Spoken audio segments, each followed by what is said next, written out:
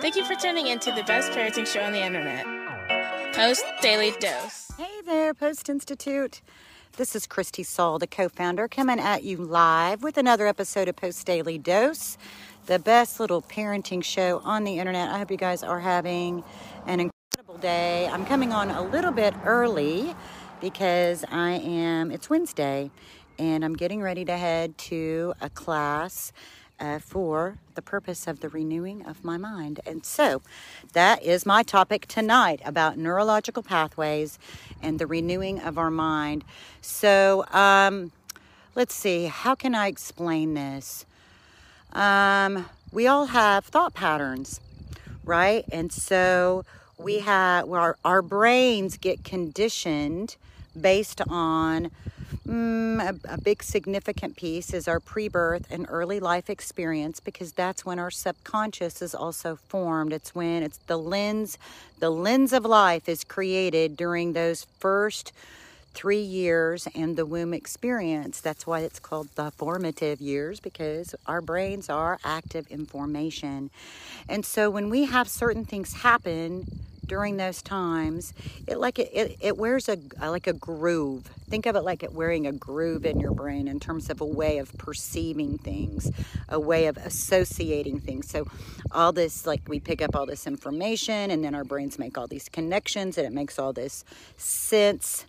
Even in situations that really don't make sense, our brains will make sense of it. And so I'm standing out here. I came out in the country a little bit because I wanted to come out here and use this visual as an example. So let's see. I'm going to have to turn my camera around, but I think it's going to work out. So take a look at this. Isn't it pretty? It's just this little field of grass that obviously somebody in this area keeps mowed, but running through this field of grass is this little stream, right?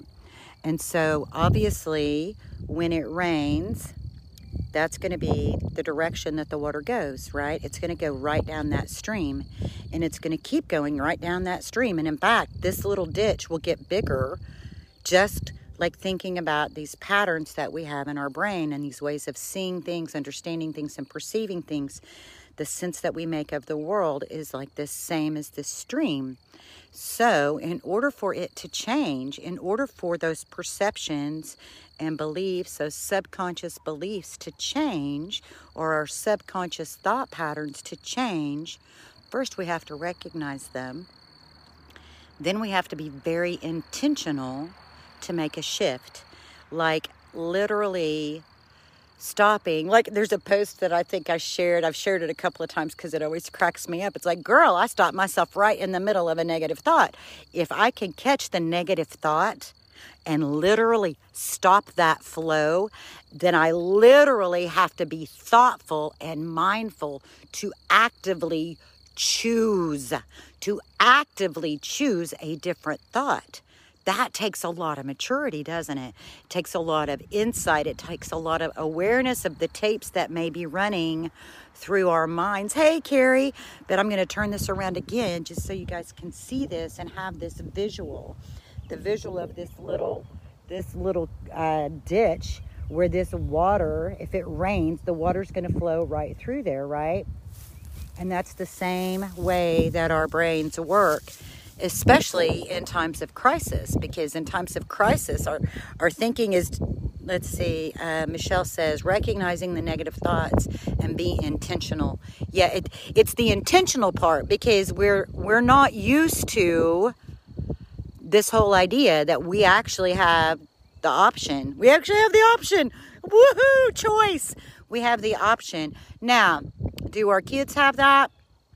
We can grow that. We can help them grow that, but it starts with us.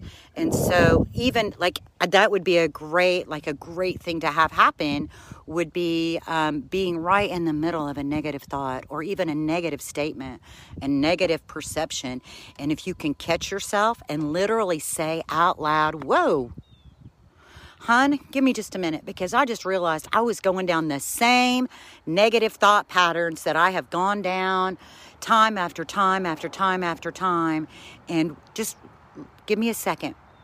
And I am going to actively pick a different way of thinking. And when we vocalize that, when we use our words out loud to share our internal processes, if it's, I'm feeling really stressed today, or whatever your internal experiences are, that is such a great way to teach. You're using yourself. We're all human. We all have these experiences.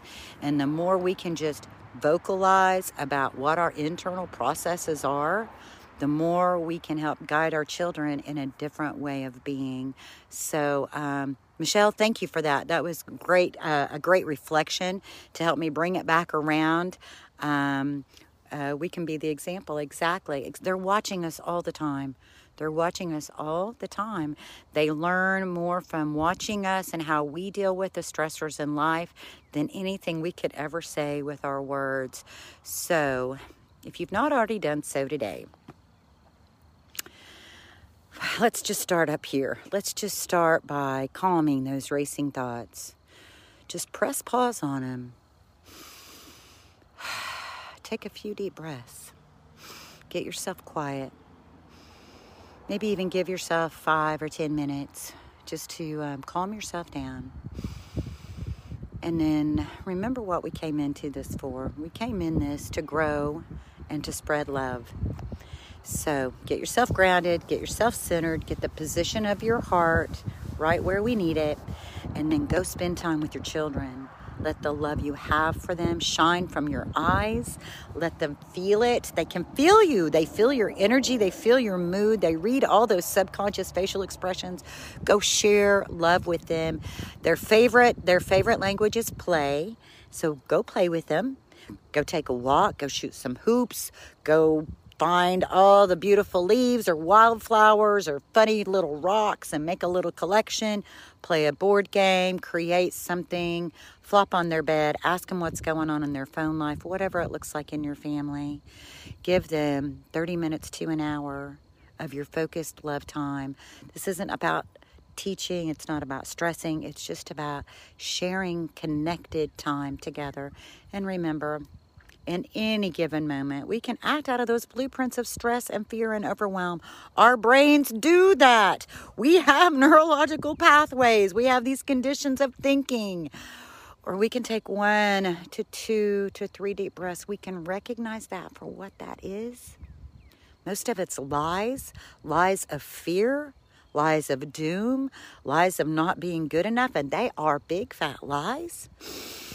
We can take 1 to 2 to 3 deep breaths, and we can choose love, and that can just even start with loving yourself, reminding yourself that you're good enough, and choosing a different way of thinking. Much love to you guys. Have a blessed evening, and we'll see you all tomorrow. Bye-bye.